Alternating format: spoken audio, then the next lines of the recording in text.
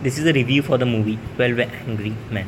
12 Angry Men is an outstanding film. It is proof that for a film to be great, it does not need extensive scenery, elaborate costumes, or expensive special effects, just superlative acting.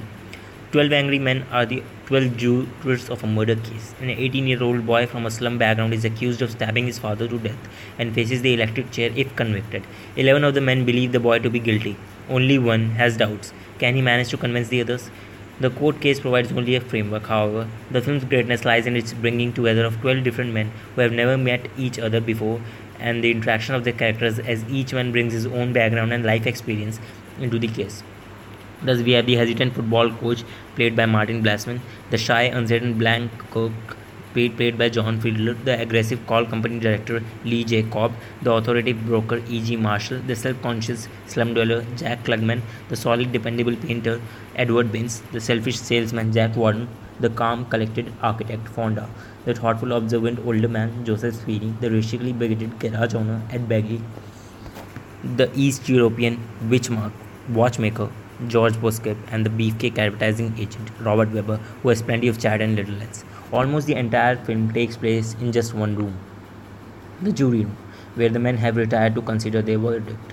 The viewer finds him or herself sweating it out with the jury as the heat rises, literally and metaphorically, among the men as they make their way towards their final verdict. Interestingly, the jurors, apart from the two at the end, are never named. They do not need to be. Their characters speak for them. Henry Fonda is eminently suitable and excellently believable as the dissenter who brings home the importance of a jury's duty to examine evidence thoroughly and without prejudice. Joseph Sweeney is delightful as juror number 9, the quiet but shrewd old man who misses nothing, whilst E.G. Marshall brings his usual firmness and authority to the role of juror number 4.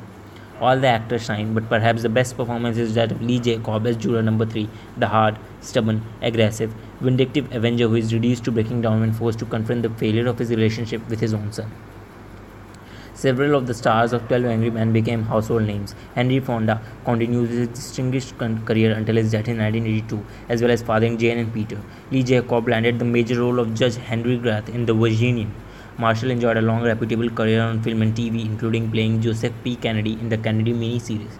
Jack Klugman was Quincy, while John Fiedler voiced Piglet in the Winnie the Pooh films and cartoons. Of the 12, only John Fiedler, Jack Klugman, and Jack Warden are still alive. Although around the 80 mark, they are still acting. The film was still available on video last year and it is shown on TV fairly frequently. I cannot recommend it too highly. I watched this film for the first time when it was shown at about 1 o'clock in the morning. I made an effort to see it as it is rated as one of the best films of all time. And it indeed is. 12 Angry Men is a must watch for everyone.